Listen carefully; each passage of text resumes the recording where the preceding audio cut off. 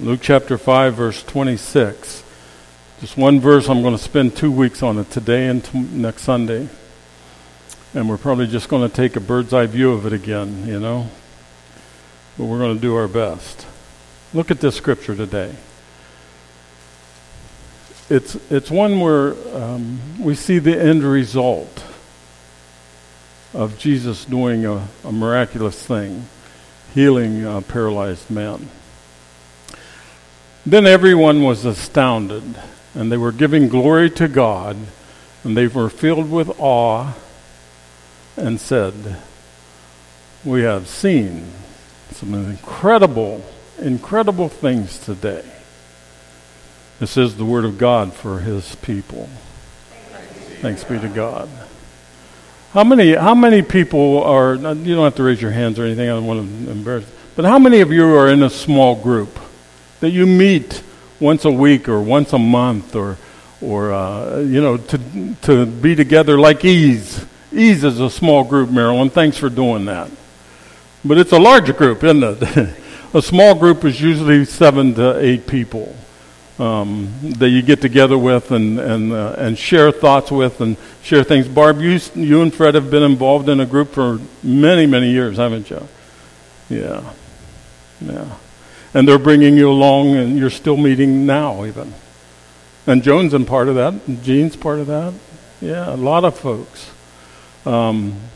Anybody else have a small group you want to lift up? Paul and I have a small group. Well, that's not true. It's a big group because Paul and I are in it. You know what I mean? And Jerry's in it, and Brian's in it once in a while, and Joe's in it. Yeah, once you retire, you'll enjoy it more even? I know it. We're waiting. Yeah. Joe's in it, and stuff like that. I'm probably in about 5 or 6 small groups a week, and that's not enough.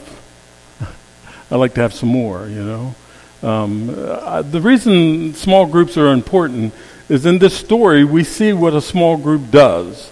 And that's what I want to share with you in the next few days, or this Sunday and next Sunday. I want to share with you 7 things that happens when you're in a small group.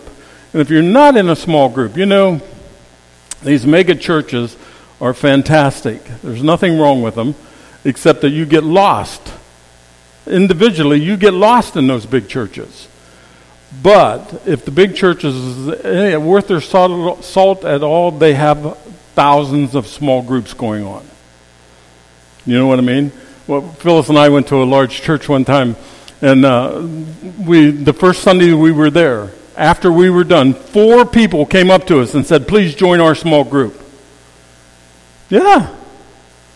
That's how many, the small groups all over the place. And we did join one. And they put us through seminary. Helped us get through college and seminary. My goodness, this group of 5, probably 5 couples, 6 couples counting Phyllis and I. Just a small group. We met for Sunday school, met for other events that we would just get together and chat and be friends and be family. That's what happened in this story. It's a small group. We know at least 4 people that are involved in this small group. In this small group, 4 guys decided that their friend who was paralyzed could go to Jesus and be healed. But he couldn't get there, so they had to help him. And they did that by going and being there. And of course, by this time in Luke's gospel, the word is around about who Jesus Christ is. And if you want to get touched in a special way, go see him. So they go see him. And of course, all these people were there. And some of them are encouraging people that are there. Some of them are dissenters. Some of them are, troublemakers. But most of them are there because they know that they're in the presence of something special. We saw some astonishing things today. And what happens is they can't get this boy in. So they, you know the story, don't you? They take him up on the roof. Some people actually believe, and if you listen to the text in different places there, some people actually believe this was Peter's house in Capernaum where they went. And as you understand, in those days, even today, in third world countries, most of the roofs are not peaked. They're all flat.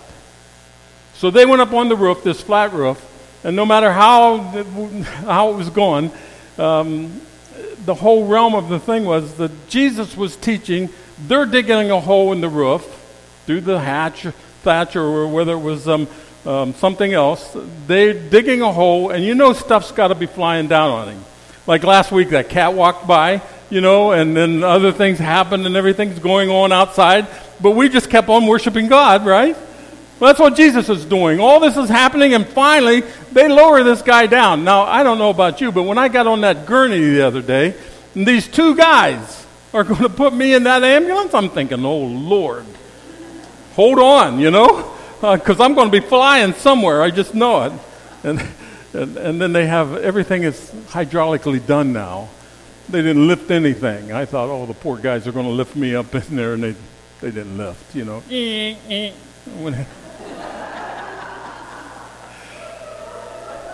Well, these guys didn't have that. They lowered this boy down with four ropes, one on each corner, and I would have been saying, watch everything.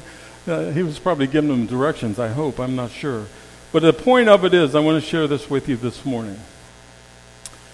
In a small group, I want to share 3 things with you just here real quick. Not quick, because I want to share most of it with you next week. In a small group, there's 7 things I think that are dynamics of a small group. And the first one is compassion. In a small group, you end up having more compassion with people than you can ever imagine. You know what I'm saying? You hear their stories, you hear their angst, you hear their joys. You go through when they lose loved ones, when family moves away, all the dynamics that they're going through, that small group goes through together. It's powerful, isn't it?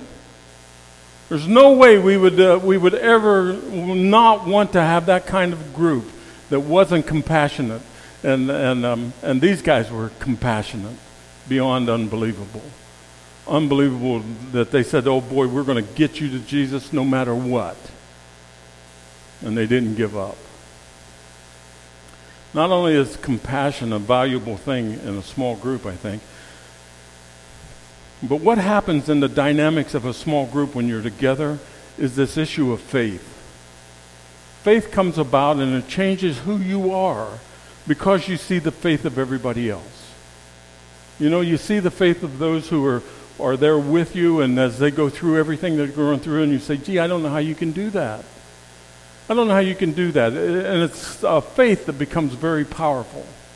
And if you listen to this story, this guy is lowered down, and obviously the 4 guys come down there with him, because Jesus looks at them and he says to them, the 4 of them, because of your faith, this guy's okay. Woo! Now that's astonishing. We should grab a hold of that. That we can actually have some power in helping somebody else get their lives right. And Jesus looked at the man on the cot and said to him, I can't move around too much. I want to... Sorry. I'm sorry, Tammy. Jesus looked at him and said, man, guess what? Your sins are forgiven. Now, I don't believe Jesus ever does anything by mistake. But I believe he was doing, if you listen to the story and put it in context of everything that's going on, there was these people there that were not nice folks. And in their heart, they were saying, uh-oh, this guy just created blasphemy. Nobody can forgive sins but God. Jesus, knowing their heart, looks at them and says, now, listen, guys, which would have been better to say, your sins are forgiven, or get up and walk? You see, I think in my heart, there's so many dynamics there that we could go by, but I think in my heart, Jesus was showing everybody that the most important thing in our life is the salvation of our soul. Amen? We will spend all kinds of time making sure everybody's getting fed and doing everything like that, but salvation of their soul is most important. Dr. Pudwell in Haiti, and she saw 150 Haitians every day after 13 years. She saw them every day, but before they saw her, they sat in a gospel lesson that talked about the love of Jesus Christ for them. And then they went to see the doctor, because it was more important for her to have their soul encouraged than to have her give them a shot for diarrhea or something, you know. Compassion and faith are so dynamic in a small group, it's unbelievable. And then the whole thing of intervention is the third one. In a small group, intervention comes, we seek to help them, whoever it is in the group, get where they can't be. This is the result of last week when I said that the angel came to Ishmael. Didn't come to mom, Hagar. He came to Ishmael and said, get up. And then he went to the mom and said, go get that boy. In the midst of our desert times, we need people that will do exactly that. Help us get to where we can't be. Amen? There's people all around us in desert times right now. I don't know if you know that or not, but they are. Your family, your friends, people you know, people you don't know, people that pass by you are in the desert crying. And we need to intervene. We need to intervene for them. We need to intervene and have that power of the small group encourage us to be interveners. God says that we should go out everywhere and draw people in.